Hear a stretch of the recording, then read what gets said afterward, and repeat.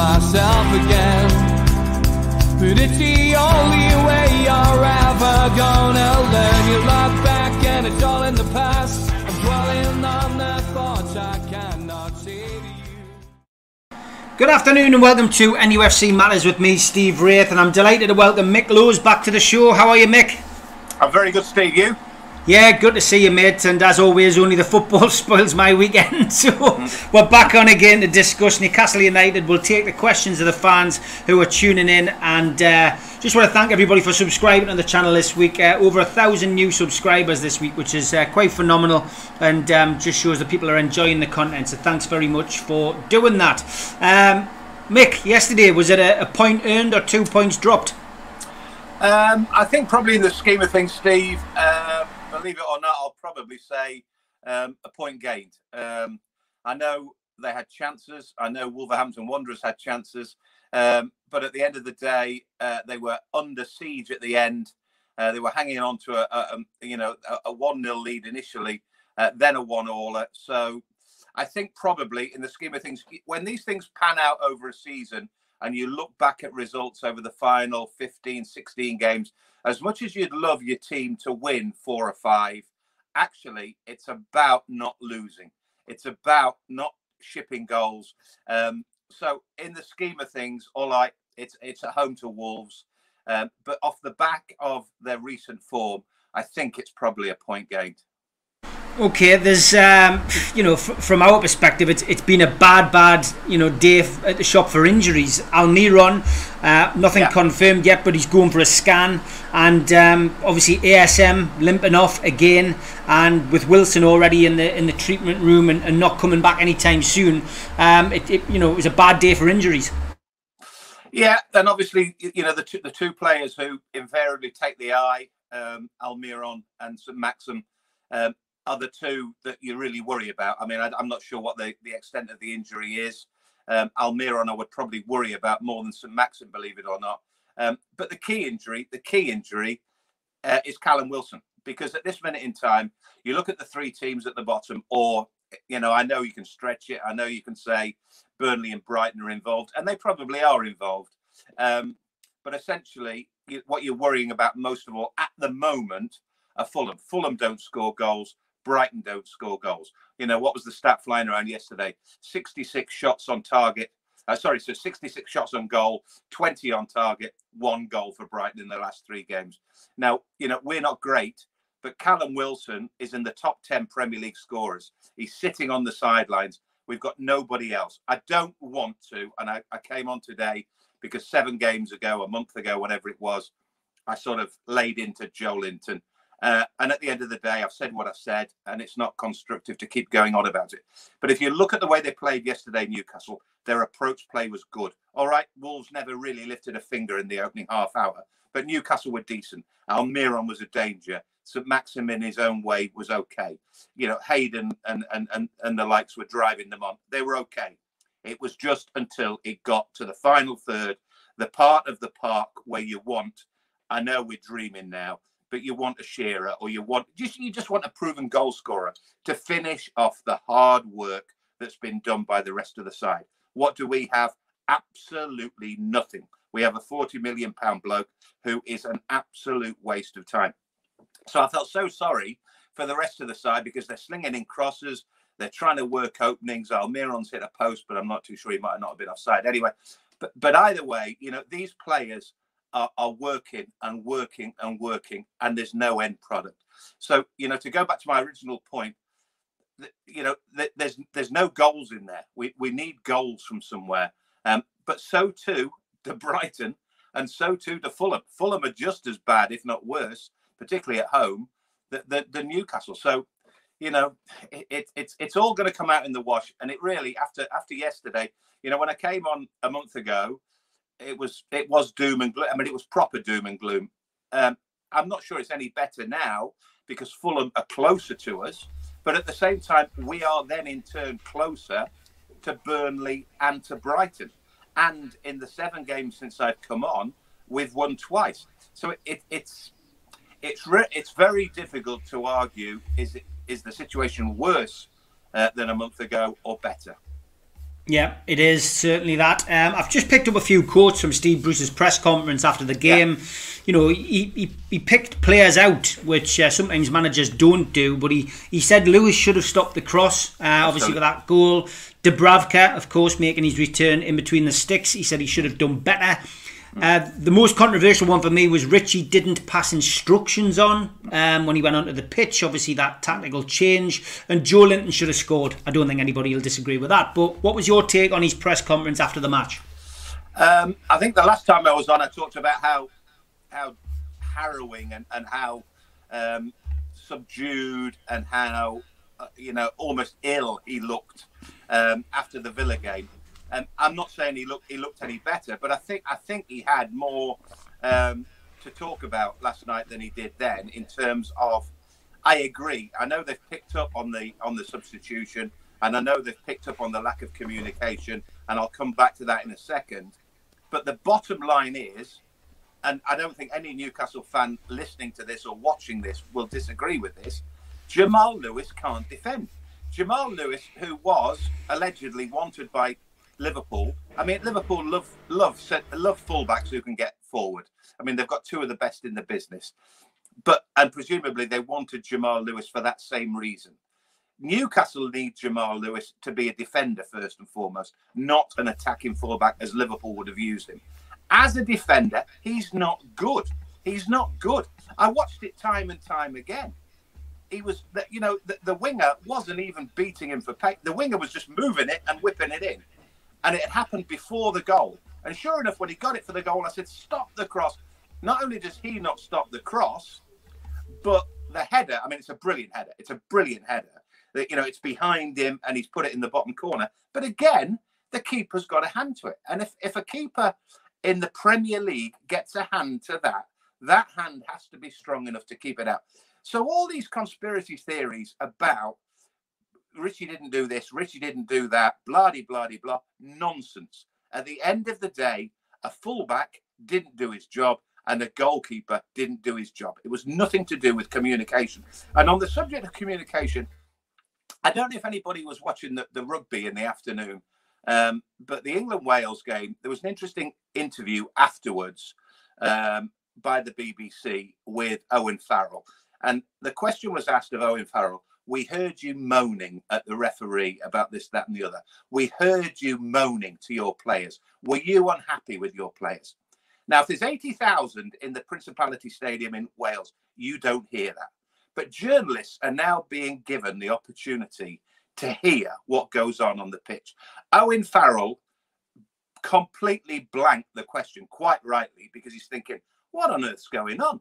People are hearing what we're saying on the pitch. Exactly the same yesterday. Lascelles was asked the question afterwards. We understand. We heard you say. Likewise with the Richie, we heard the bench shouting, do this, do that. Now, is this right? Is this wrong? But it's a product of empty stadiums where everybody hears and sees. But not everybody, not fans, journalists and, others in the stand. So, they've picked up on that and I hate to say it because I've not come on here again to defend him. They've used it as a stick to beat Steve Bruce, who is allegedly unable to get his players to communicate. Take responsibility, players. When you play the game of football, you don't need to be told, oh, go out there and do your job. Just go out there and do your job. Yes, it was interesting in that instance that Kraft as a right fullback was being taken off and Richie as an essentially left-sided player was going on. And I did wonder when I was watching the substitution, how does this work? But it had nothing to do with the goal. The goal was down to Jamal Lewis unable to stop a cross and Martin Dubravka unable to stop what was a good header, but was definitely a savable header. Yeah, I would agree. Let's start taking a couple of questions, Mick. Lee Taylor's wanting to know, should we be concerned about Steve Bruce not being able to get a message across to players? I mean, obviously it was mentioned yesterday he felt Richie didn't pass the message on, but we did have that, glorious moment against Arsenal when Willems came on and we conceded, straight away after lack of information getting on. Is it a concern, that? Well, I have to say, you're right. And if it happens once, it's unfortunate. If it starts happening regularly, I mean, as I said there, I don't believe that that was the risk. That was the reason that they conceded the goal. That the communication was poor. I think that was just down to the fact that players didn't do their jobs, and it had nothing to do with the substitution of Richie. But a couple of things I did notice last night. One was the body language between Graham Jones and Steve Bruce. It was appalling. I mean, I only saw it a couple of times, but there was one conversation in particular where the camera must have gone on them for 20 seconds. And as Graham Jones was talking and presumably trying to put a point across, Steve Bruce looked like he would rather be anywhere in the world than listening to this fella. His eyes were going here and there. He was clearly not listening. I've heard other stuff today on the internet, which again is probably debatable at best, that there were more heated discussions between the pair of them. On the plus side, what I would say is, and I have no idea whether this is down to Graham Jones, and I have no idea where it's come from. So I'm not saying that this is something that Graham Jones has instigated since arriving. But the one thing that was noticeable to me watching that game yesterday that I've not seen in anything either this season or in the recent past was their invention on corners and free kicks. Things going short, corners going short, free kicks going short, little bits of invention, little bits of stuff that they've clearly worked on the training pitch. And actually, on 2 or 3 occasions, very nearly came off. I saw things last night that I hadn't seen in games going back recently. Now, if that's down to Jones as a coach or if that's down to the whole lot of them, I don't know. But that is a noticeable change. But, whether Steve Bruce can communicate with his players or not, I don't know. There was another conversation on the touchline between Steve Bruce, St. Maxim, and I think it was Jamal Lewis during a stoppage in play. And again, I wasn't convinced that the players were listening to what Steve Bruce was saying. But I'll tell you what, in the current climate, Steve, I would not be a manager for all the money and all the tea in China. It's these players, as I say, need to take responsibility. There's only so much a coach, there's only so much a manager can do. They weren't bad yesterday, but the three most attacking, the three most potent, the three most eye-catching players on the pitch, certainly for the first hour last night, were St. Maxim, Almiron and Traore for Wolves. Not one of them has an end product. They would drive managers, they drive fellow teammates crazy because they run down blind alleys. They do this, they do that. Managers must despair at these players because at the end of the day, they're not the brightest in the world. It's my favourite saying of all time in modern day football is that once upon a time, we created footballers who we wanted to be athletes. Now we have athletes who are dying to be footballers. They're not. Great way of putting it, Mick. Great way of putting it. As always, we'll get questions which test your memory. This one's a good one. Darren says, Mick, if you could go back in time, which game would you want to do commentary on again? I'd want to do commentary on Liverpool, Newcastle at Anfield, and I'd want Stan Collymore to be substituted after an hour, and I'd want Newcastle to win 3-2. I love it. That was the game where I was sitting in the centenary stand and had to hot-footed across the park back to the bus because I was sitting amongst the home supporters who were wanting to cut me throat. So yeah, that was a happy memory, but for all the wrong reasons. John Richard says, do you think Steve Bruce is capable of keeping our club in the Premier League? Because at the moment, John believes that he's lost the plot.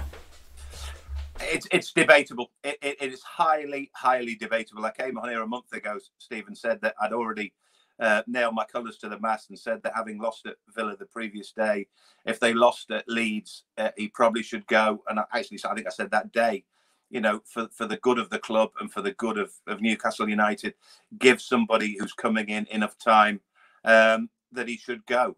We're 7 games down the line from that particular Sunday afternoon. And as I said, it's sod's law, but he's won 2 out of 7 and he got a draw last night.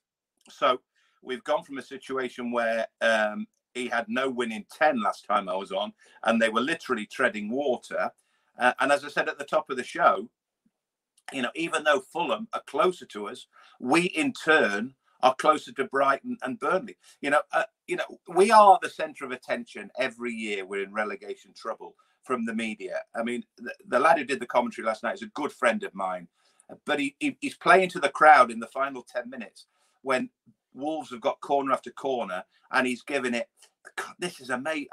Newcastle, they're in peril. Blah, blah. That wouldn't be the same if it was Brighton or Burnley in danger of going from 1-0 down, 1-0 up to 2-1 down. Newcastle are the bigger story. There will always be the bigger story. So, having picked up, 7 points from the last 18 doesn't read quite as well as having picked up 9 points from the last 45. And you go back through the stats and you can crunch all the numbers, Steve. Nobody, in terms of, let's go back to the most pertinent scenarios. When Steve McLaren was replaced by Benitez, and Alan Shearer came in for Joe Kinnear around about this sort of time, the incumbent managers hadn't won 2 of their previous 7, hadn't picked up 7 points from their previous 18. They were nowhere near it. We were in complete freefall. Now, we were in complete freefall a month ago. You could argue we're still pretty much in freefall, but it has tightened up a little bit. All I would say is I'm a little bit more confident that we might survive than I was a month ago. But at the same time, as you mentioned earlier, injuries could kill us. And Wilson's obviously the big one, but Almiron, St. Maxim, yeah, but Almiron I like Almiron's attitude. A lot of what he does is frustrating, but I like the fact that he works hard. I like the fact that he creates things, and he will be, if he's out for a considerable period of time, that's a huge miss. Yeah, it is. It is a big miss. It's not the Rafa Benitez, but someone under that pseudonym today says, afternoon all, I think Joe Linton wasted his chances last night. Had Wilson had those chances, I dare say that he would have scored. I mean, Bruce did comment on Joe Linton at the end of the game, and, he looked, frustrated, as we all were. But we've discussed this before, and I don't want to get back into there, hammering the guy. It does no good. He's just, unfortunately, it's a position we're finding ourselves in with a £40 million player that can't do the business. He'll be driving him mad, Steve. I mean, I said it plenty of times last time I was on, and he did allude to it. And obviously he's got to be quite careful what he says, Steve Bruce.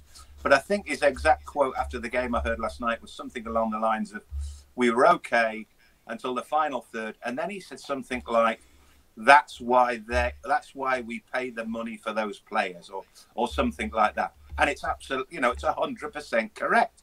And they paid 40 million for somebody who they thought would put a ball in the back of the net. And if that person had put 3 goals in 58, Callum Wilson has scored 10 this season on his own.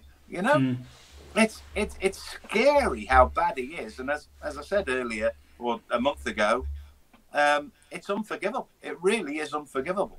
And Steve Bruce has to live with that. He has to work with this guy. And now, because of Callum Wilson's injury, he has to play this guy.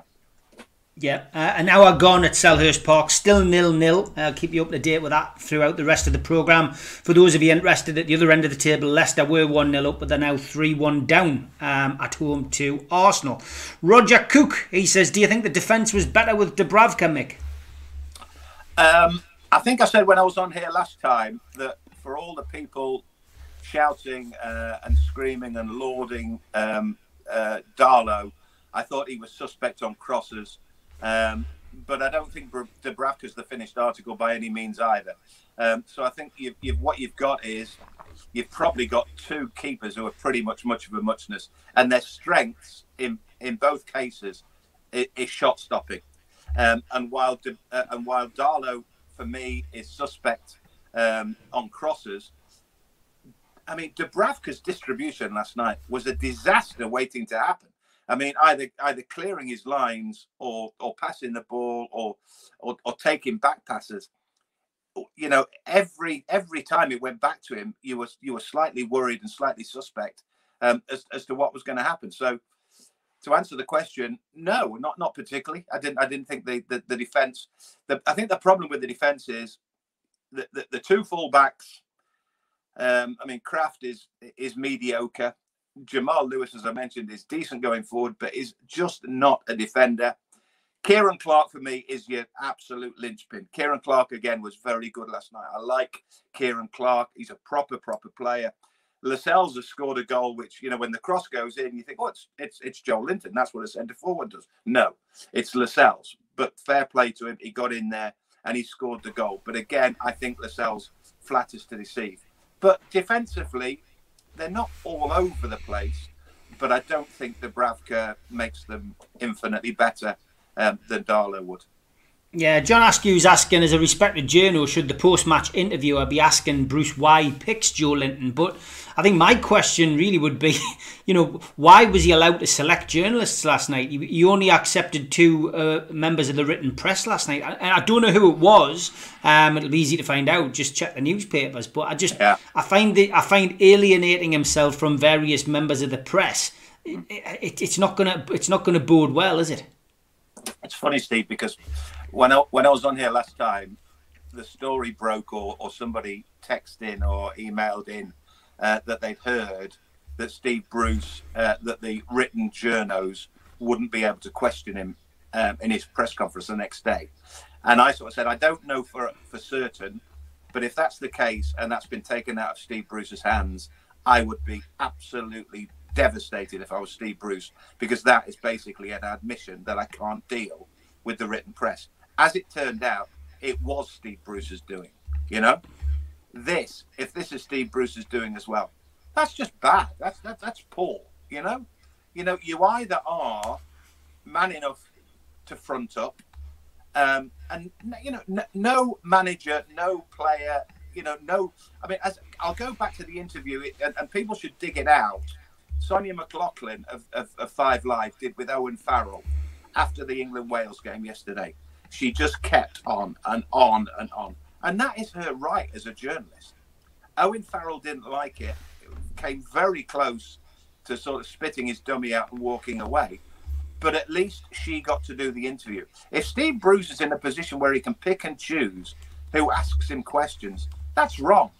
There's a very well-known journalist who I won't name, who talks about club press officers as Pravda, that they are Pravda, which for anybody who doesn't know the history, was basically the voice piece of the Communist Party when Lenin and Marx started Bolshevism, etc.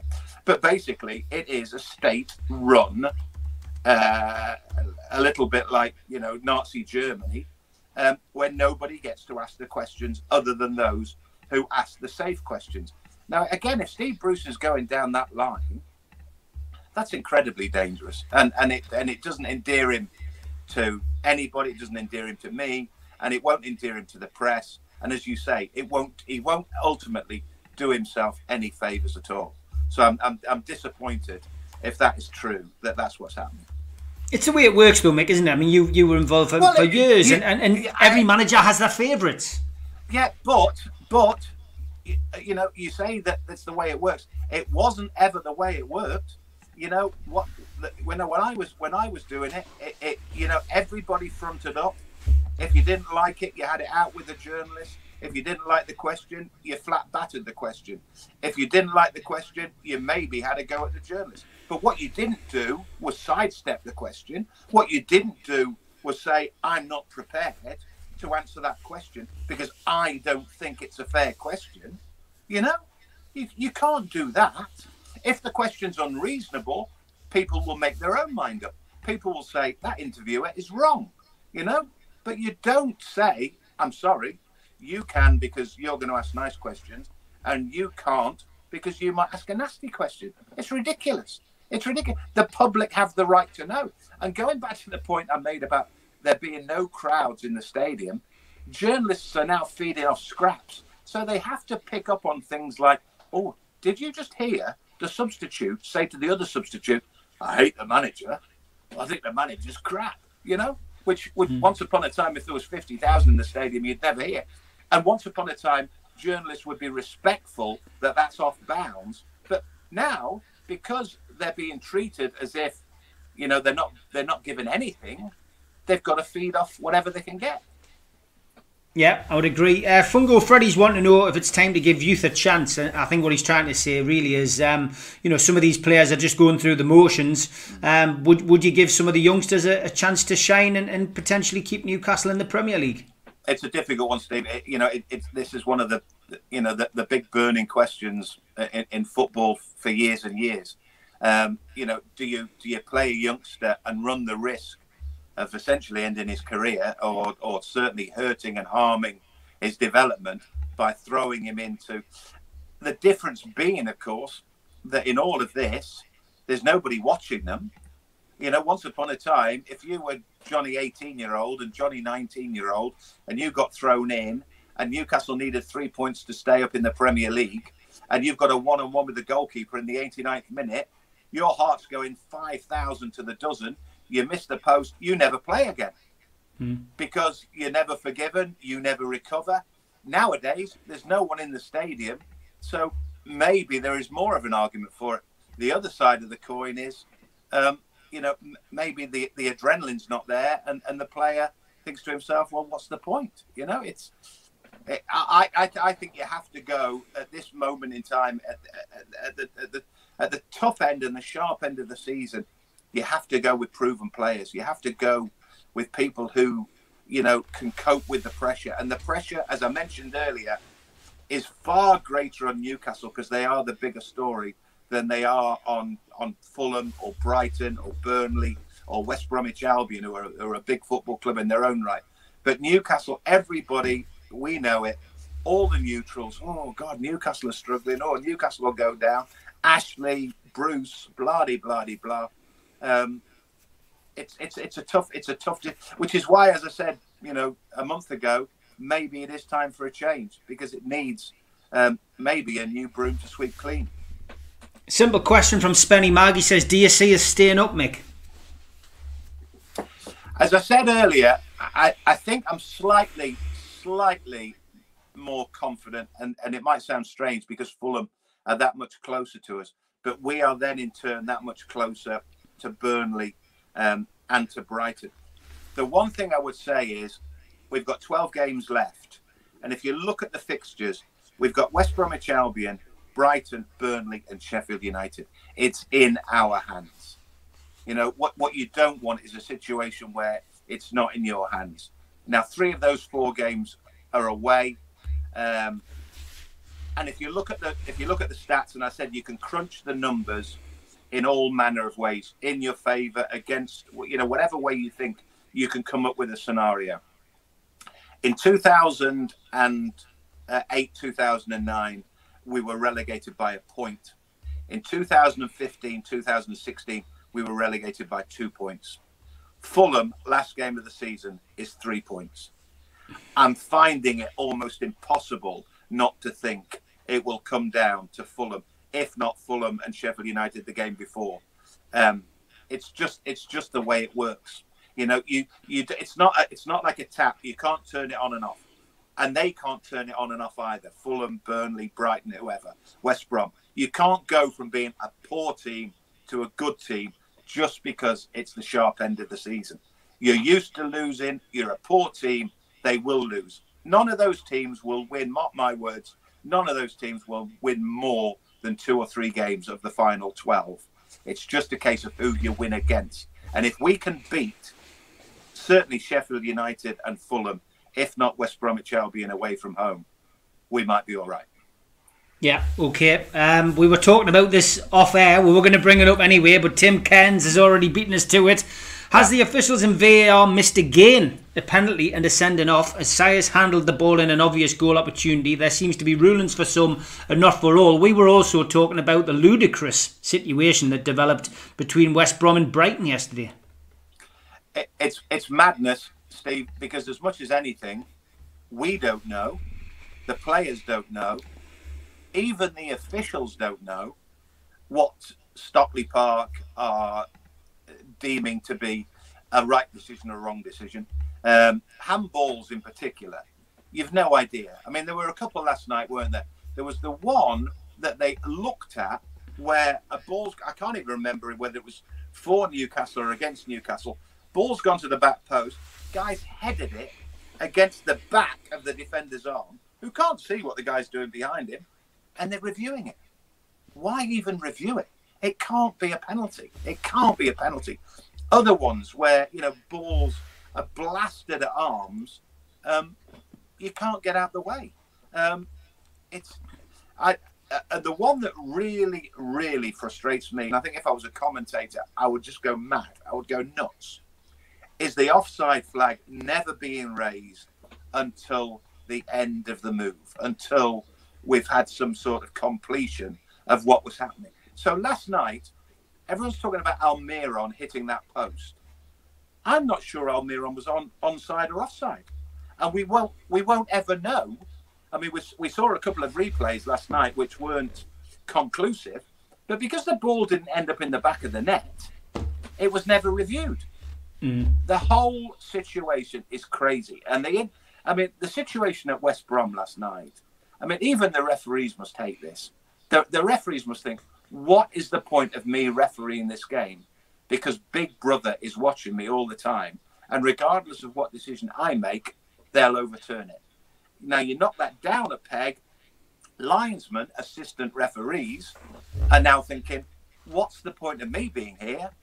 Because, I will invariably be overruled. I may as well just run up and down the touchline. If I raise my flag, I do it for the right reasons, but I'm not too sure it'll even matter. Yeah, it's crazy. So I suppose this answers Neil's question, which is, Mick, if you could change one thing in football at the moment, what would it be? Would it be the flag, or would it be the VAR? it would probably be. Although there are elements of VAR which are good. I mean, the big one, if you remember, going back 10, 20 years, whatever.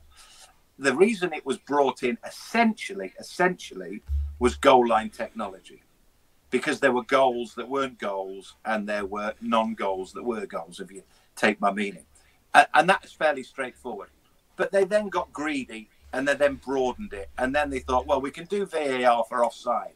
And then we can do VAR. And as soon as they started doing VAR, where there was a human element, whereby only the individual, only the human being knows whether he went to hurt somebody, only the human being knows whether that elbow was a deliberate elbow, only a human being knows whether he deliberately dived in the penalty area. A machine can't tell you that. A machine can't, a machine's trying to second guess whether. So now players are clever.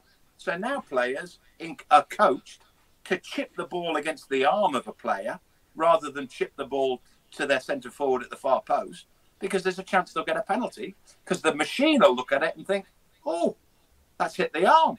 That's a penalty. It's mad.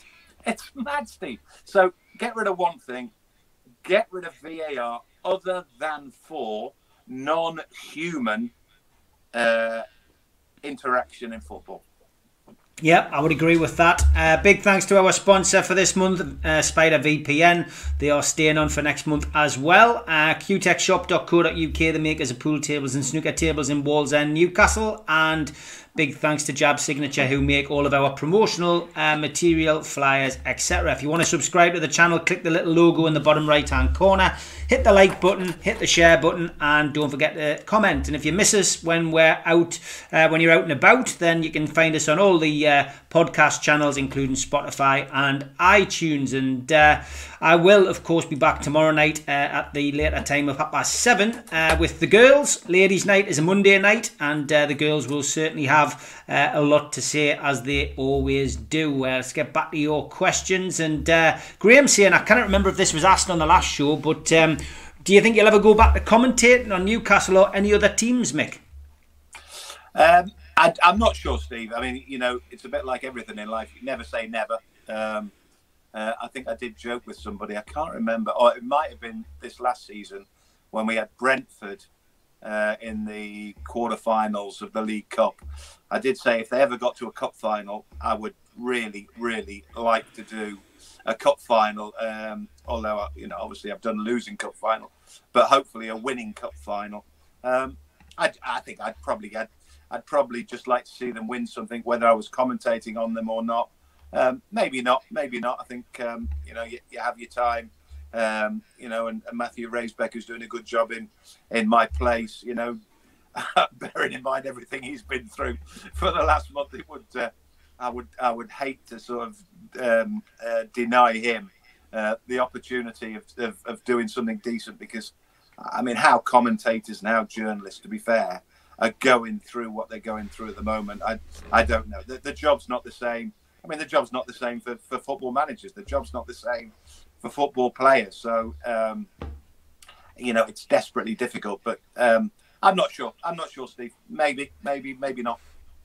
Okay, still 0-0 at Crystal Palace. Madge has just gone close. It's all Fulham, so let's hope that Palace can keep that door shut. James Brown says, who's the worst manager you've had to deal with in terms of the media in your days? I mentioned Ruud Gullit and his lack of, probably empathy or belief in the football club. He was quite hard work, but at the same time, he was Ruud Gullit. You know, I mean, you know, this is Rudy. You know, you can't believe that, you know, he's walking through the door and you're interviewing him, and he's one of the greatest footballers the world has ever known. So you sort of forgave him for that. But you know, it's a very, very difficult job. I mentioned last time I was on that, you know, I think one of the reasons why I'm not sure where I stand with Steve Bruce is because I don't know him, and all those managers that I worked with, I got to know, and the majority I quite liked, you know, whether they were good managers, bad managers, indifferent managers. I mean, Joe Kinnear was a strange one. I mean, but then again, what I would say is Steve, that Joe Kinnear was probably the most ludicrous appointment I've ever come across in football, you know, and the strangest appointment I've ever come across in football. And I think he himself found it difficult to cope with as well. So he was a strange one. But there weren't any obviously bad ones. Probably Gullit, for the fact that at that time we were still really on a crest of a wave. You know, we were still a club that was really, really potentially a happening club. And you know, I mean, Alan Shearer says he was a good coach. You know, if Alan Shearer says he was a good coach, then you can take it as read that he was a good coach. But as a person, he was quite difficult to deal with. Okay, Freddie says the Longstaff brothers could have left last year for a combined fee of 50 million. This year they've not really featured. Their values have plummeted. Is this down to COVID, or is it down to Bruce not picking youth? Do you know what it is? This is a very interesting question, Stephen. I was thinking about this the other day, and I wasn't thinking about it to do with Matty and Sean Longstaff, obviously. But this is an interesting point. I don't know what people listening to this will think of this, but I was thinking to myself, do you know what it is? It's amazing how many players. I don't know whether we build them up too quickly. There's probably an element of that. Yeah. But it's amazing how many high-profile players, and I don't count the Longstaffs as high-profile players, because God bless them, they were just finding their way. They were thrown in. They did well. You know, they did some spectacular things for very young players. But it's amazing how many players these days, and I think it's because they're not in love with football, come and go. The two I was thinking of, I watched two games last weekend. One involved Dele Alli, who has gone from being, for me, one of the standout, extraordinary, you know, midfield players of his generation 2 years ago, and now might as well be playing for the Dog and Duck in Benton. And Jesse Lingard, who again, 2 years ago, a year ago, was an absolute mainstay for England, and is now on loan at West Ham United, and people were saying, I'm not sure about Jesse Lingard. These players, you know, once upon a time, if a player was a player, he was a player. And he'd be a player for 10 years. You know what I mean? Yeah. And yet, they come and go, they ebb and flow. And I don't know why. And I was thinking this to myself last week. And I don't think it applies to Sean and Matty because, you know, they're young men finding their way. And that's not easy. And particularly in the current climate, because as you say, with COVID, with lack of crowds, with the way that you have to sort of approach training, etc., etc. But there are proven professionals week in, week out. Gareth Bale was the most exciting footballer in the world for me. You know, he was a player 5 years ago who, honestly, I would pay money in the same way that I'd pay money to watch Sinatra or The Clash or whoever. You know, now he's scratching around. They say he didn't want to play at Real Madrid. He wanted to play golf. You'll never find the whole truth. But he's come to Tottenham, and obviously Levy's brought him to Tottenham. Mourinho doesn't. But this is an absolute God-given talent that Gareth Bale has, and yet he doesn't seem to want to use it, or they don't seem to want to use him. So I don't know what's happening in football with players' progression and players' development. It's almost like, as I say, I can only think it comes down to love of football, and that in turn comes down to money. And if you've got millions and millions and millions, and that's what they've got by the age of 25, 26, what is the incentive to get out of bed in the morning, go training, go and play, wind and rain, no crowds, COVID? I don't know. I'm a big fan of Gibbo. He does the Thursday night show. I love this week in the Chronicle. We haven't got leaders. A Bob Moncur and Alan Shearer, when he wore the armband, you just looked at them and you didn't dare drop your standards because you knew what was coming your way if you did. And that was from John this week, who always, like yourself, speaks from experience and speaks from the heart. Jamal Lascelles, I mean, you know, we talked briefly about him in last night's game. You know, is he struggling, do you think, with the pressure of the captaincy, Mick? I don't know if he's struggling with the pressure of the captaincy. What I would say is, going back, when was it? I can't remember, but it was a game at Southampton, probably about 5 years ago, and I did an interview with Jamal Lascelles, and they'd lost again at Southampton, and God bless him, he did the best interview I'd had and done with a young player for years, and he came out and he said it like it was. He properly came out and said, "We're rubbish. Fans deserve better. We should be better. We need to look at ourselves. We did this." And honestly, it got played all over. 5 Live picked it up that night, 606. You know, Jamal Lascelles, young man, only new to Newcastle, you know, was quite highly thought of at the time. And then went on to be, naturally enough, a skipper of Newcastle. But I don't think he's kicked on. I think his heart's in the right place. But I think the problem with Jamal Lascelles is, whether I like it or not, he has to first and foremost look after himself as a player. I think he's got slightly sidetracked for the right reasons, by, you know, being a spokesperson, being this, that, and the other. He needs to look after himself as a defender, because as a defender, he has deficiencies, without a doubt. Kieran Clark alongside him, I like. Kieran Clark is proper old school. But I think Jamal Lascelles, you know, needs to concentrate on the football rather than the captaincy. I think if it was me, I might even take the captaincy off him and say, look, you just concentrate on being a centre-half, because he's a big presence. He's a good player. He scored a good goal. I mean, that's an important... I'm not kidding, Steve. In the scheme of things, that header last night, which Joe Linton should be making, or a centre-forward should be making, from a good cross, that could be the difference between staying in the Premier League and not staying in the Premier League. You know, that's how fine the margins are going to be in this relegation. So, you know, going back, you know, the original question was, do I think he's a good captain? I think he's taken the armband, but he probably needs to concentrate a little bit more on his defending. 5 minutes to go at Selhurst Park, still 0-0. Arsenal still winning at Leicester 3-1. Just a little update on the injuries.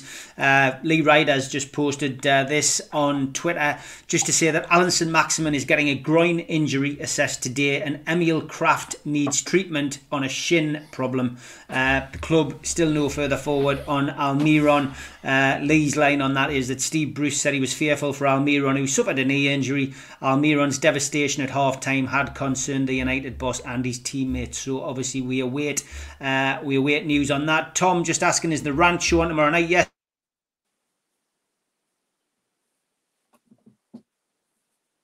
We take the calls.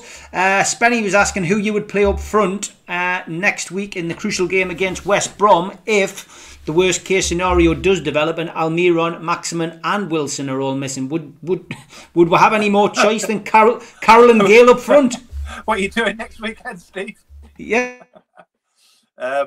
It's an impossible question. It's an impossible question.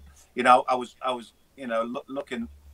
I mean, I don't know how many goals Newcastle have scored this season. I think it's 24 in 26 or something like that. Wilson's got 10. Almiron's got 4. And I think St Maxim is joint third top scorer with 2. So that's 16 goals out of a total of 24 or 25 that, this over the whole season. And if you lose all 3 of them, I don't know where you go. I really don't know where you go, because you're not only losing goals in the case of St Maxim and Almiron, you're losing the invention. You're losing the supply line. I said before, they frustrate me. I think they are quintessentially the modern day footballer, the athlete who really hasn't got a footballing brain in his head. But they are better, way, way, way much better than anything else we've got. So you take out Wilson, you take out Almiron, and you take out ASM, you've got serious problems. I don't know where you go. You probably, off the top of my head, I would say you might go with Dwight Gale at West Brom, who did very well there on loan, and West Brom wanted to sign him. So maybe going back to a familiar surrounding might help him. And then Andy Carroll is the other obvious one, just to sort of put a body in there who's a presence, as a physical presence. But then West Bromwich Albion, have been decent, and you've got Sam playing against Mike Ashley, who showed him the door. So I'm sure he won't want to do Newcastle any favours, regardless of whether he thinks West Brom will survive. No, definitely not. John Ball wants to take us back onto the goalkeeping situation, and he just says, back on the goalkeeping situation, did Bruce make the right decision in bringing Dubravka back? As I think personally he should have saved the goal yesterday. Hindsight's a wonderful thing, Steve. Absolutely a wonderful thing. He was at fault for the goal. He was at fault for 1 or 2 issues where he almost dropped almighty ricks with back passes and clearances. He didn't look confident. He looked nervy. He looked edgy. And yet, I don't know, with his shoulder, with his arm, whatever he's done, he saved the day late on. I mean, that's a point-blank header, which has just hit him and then gone and hit the bar. Great save. Yeah, it is. I mean, he's got himself in the way. He's made himself big. Regardless of whether it's hit his shoulder, his arm, his head, whatever, he's kept the ball out of the back of the net. So it has to be considered a good save. And I think, he is deserving of keeping the shirt. And Carl Darlow, as I said before, I think he's decent. I think he's a decent shot stopper, and he's done incredibly well, but he's been a bright spark in an otherwise incredibly dull season. So you shouldn't really judge him against what he's playing with. And I think Dubravka probably got enough brownie points on the basis of what he'd done in previous seasons to warrant coming back in. So I don't have any great hard and fast thoughts on either of them. But I think Dubravka it was probably due to come back into the side.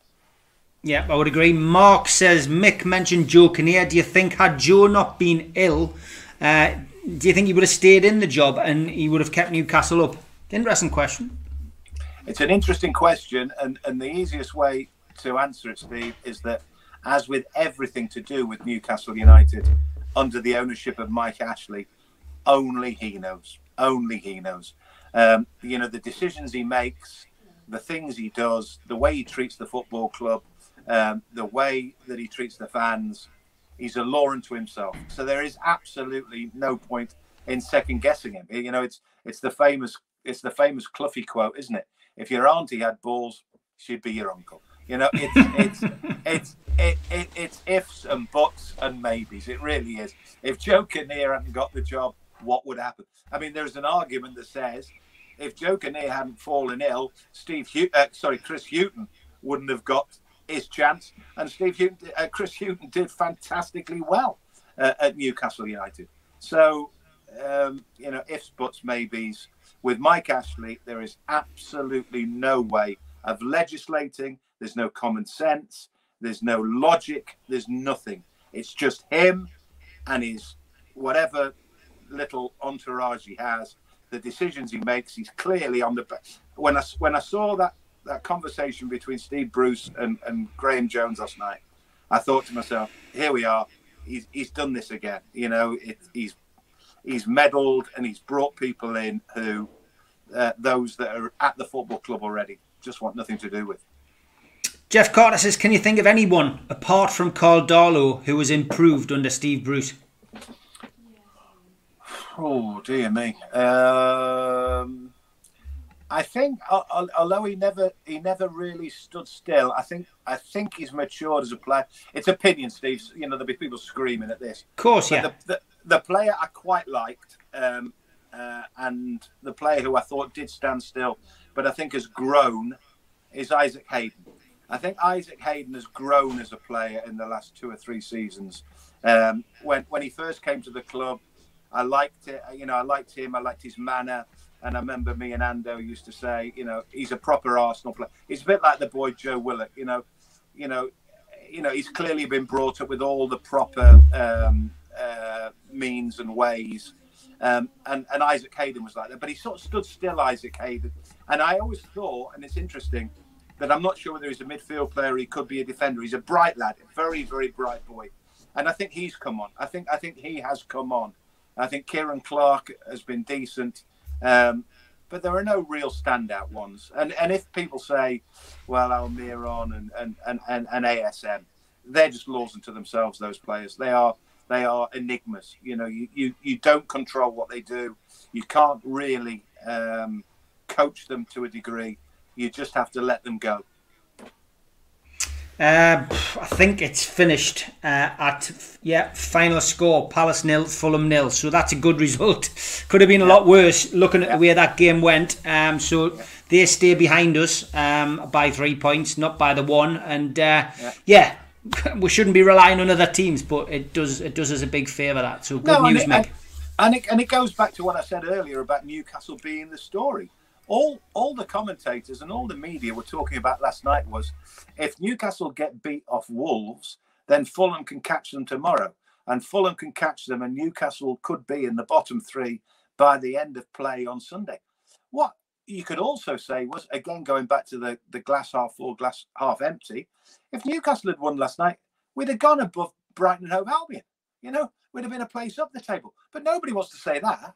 No, nobody wants to say, if Newcastle win here and they're 1-0 up against Wolves, and but for a stupid, concession of a goal, which was a poor goal to concede, they could. I'm saying could, not would, but could have won the game 1-0. We could have been sitting here with Newcastle above Brighton, and Fulham looking to chase Brighton rather than chase Newcastle. Newcastle are the story. They're always the story.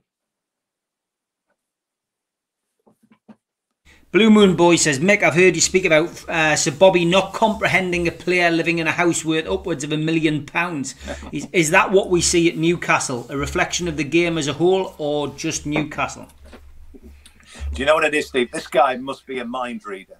Because I was thinking this morning when I was coming on, I was thinking about, because there's this furor about the substitution and Matt Ritchie not relaying comments and this happening and that happening. And I was thinking about players taking responsibility. And I was thinking about players being mollycoddled and players being spoiled and players being treated like children and players being an academy from the age of 9 years of age. And whether I think to myself, because they're in academies at 9 years of age through no fault of their own, because football clubs do this, and they call them scholars, even though there's no schooling involved whatsoever. They just play football from the age of 9. They don't learn. They don't do the educational stuff that we did as normal kids. So actually, through no fault of their own, and I'm going to say this, through no fault of their own, when they get to 17, 18 and they start playing football, they're not the brightest in the world. And and as a result, you get the jokes about the credit cards, you get the jokes about this, that, and the other. And my mind went back to this story, and the story was that if Steve Bruce is struggling, and I'm sure he is, and I'm sure he's not the only manager to come to terms with the modern day footballer, I'm thinking, this isn't new. This isn't new. Back in 1998 or whatever it was, so we're talking 20 odd years, nearly 20 years. Sir Bobby. So Sir Bobby came back, having been in, abroad for years. And that story, I will tell it for people who haven't told it. So I'm at Chesley Street one day, and I said to Sir Bobby, have you found anywhere to live yet? And Bobby says, I'm looking to buy, my boy. I'm looking to buy Kenny Dalglish's old house in Durham, overlooking the railway there. I said, I know you mean, Kenny. As you go out of Durham Station, if you look up to your right, there's a big red brick building. And that's where Kenny Dalglish lived when he was manager of Newcastle. He said, I'm thinking about buying Kenny's old place. I said, Bobby, I think Rob Lee's buying that. He said, no, my boy. You don't understand. I'm buying Kenny's old house. I said, yeah, I think Rob Lee's buying. No, my boy. You don't understand. It's £1 million house. It's £1 million house. I said, yeah, I think. No. It's £1 million house. I said, oh, I think Rob Lee's buying it. Anyway, 2 weeks later, have you found anywhere to live, Bobby? Rob Lee bought that house. So Rob Lee had bought Kenny's old house for £1 million. He had no idea that players could afford £1 million houses. He used to stand at Chesley Street. Look at the cars. Why are they driving these cars? I used to go to Fulham on the bus. Look at the cars they're driving. Honestly. Brilliant. You know, they are, and that was 20 odd years ago. Now they are completely running football. They don't need to answer to anybody. They don't need to justify themselves. Shay Given on Friday night, I watched Derby against Forest. The camera went in the crowd, and Derby were going to make a substitution, and Shay had his laptop showing Derby's next substitute what he needed to do when he went on. He's going, so you do this, you do that, and this kid's looking at it. This kid's not Czechoslovakian, or because once upon a time you did actually have to explain because they didn't speak English. But no, this is just a kid who's going on against Nottingham Forest in a championship game on a Friday night. And Shay, as a coach, a goalkeeper, is an outfield player is being told where he needs to go. So this morning, when I'm told that because Jamal Lewis can't defend and because Martin Dubravka can't get a strong enough hand to a header that should be saved, Matt Ritchie is responsible because he couldn't get instructions. But the fact that Matt Ritchie has to go out and tell them where they need to go and what they need to do. Once upon a time, a right back was a right back, a left back was a left back, blah, blah, blah, blah. Yeah, it's a different world, Steve. It's a different world. It is a different world. Ludwig says, does Steve ever smile? He has the countenance of a doorman on a bank holiday. Well, actually, I used to be for 18 years. That's exactly what I did. Here's a photo of us not smiling on the door at Christmas. Just for you, Ludwig. So we'll finish off, Mick, by looking ahead to the game next week. Just on that subject, Steve, I should just quickly say, Steve Bruce probably wishes he hadn't smiled a week ago.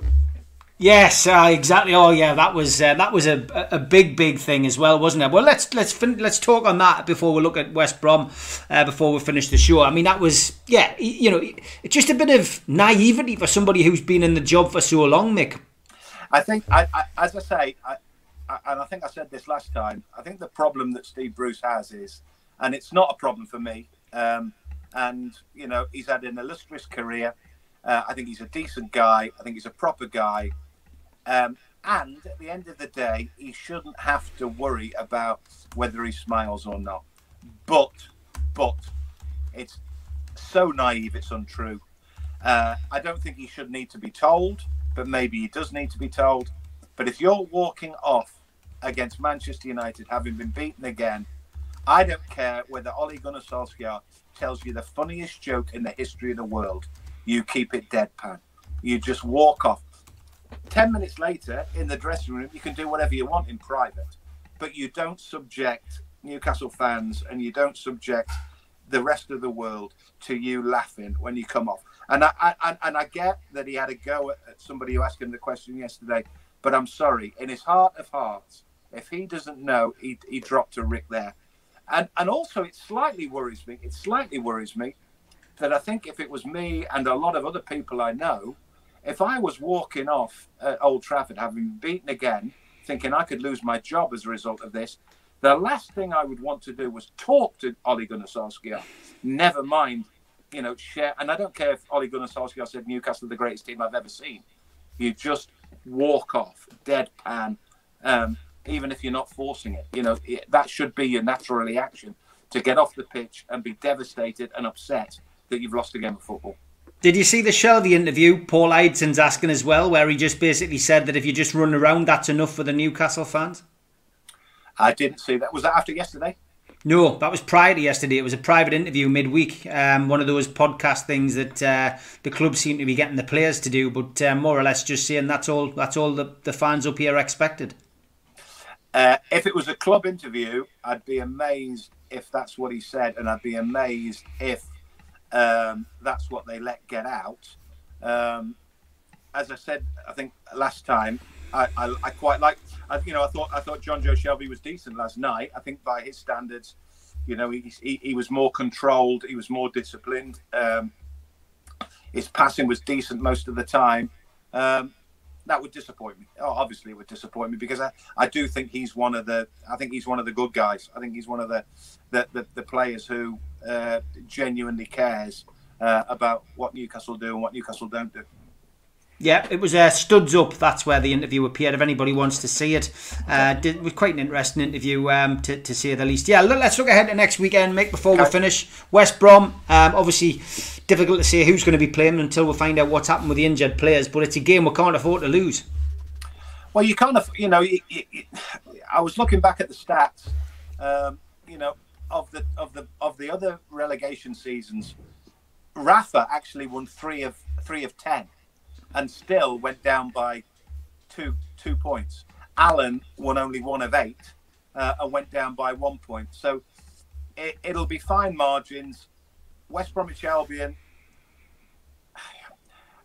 I don't think they're the worst in the world. But I do think that Newcastle, without Callum Wilson, and if they're without ASM and they're without Almiron, it's difficult to think where they will create something from. Sam Allardyce I think Sam Allardyce will bill it as their last chance. If they win next week, they might. It's a hugely slim chance, but they might just survive. So I think he will be feeding them red meat all week. They have something about them that that they're not the worst team in the world. And I just fear for Newcastle in terms of their creativity. Quick prediction, Mick? I would take a draw. Without a doubt. Great stuff, mate. Okay, I think most of us would. Obviously, we're coming to the business end of the season, so maybe try and get you on in a couple of weeks' time after we've played West Brom and after we've played Villa. So maybe he's on the 14th of March, Mick, if you're up for it. Absolutely, no problem whatsoever. Great stuff, mate. As always, an absolute pleasure to speak to you. You stay safe. See you in a couple of weeks, mate. And you, Steve. Cheers, mate. Take care. Bye-bye.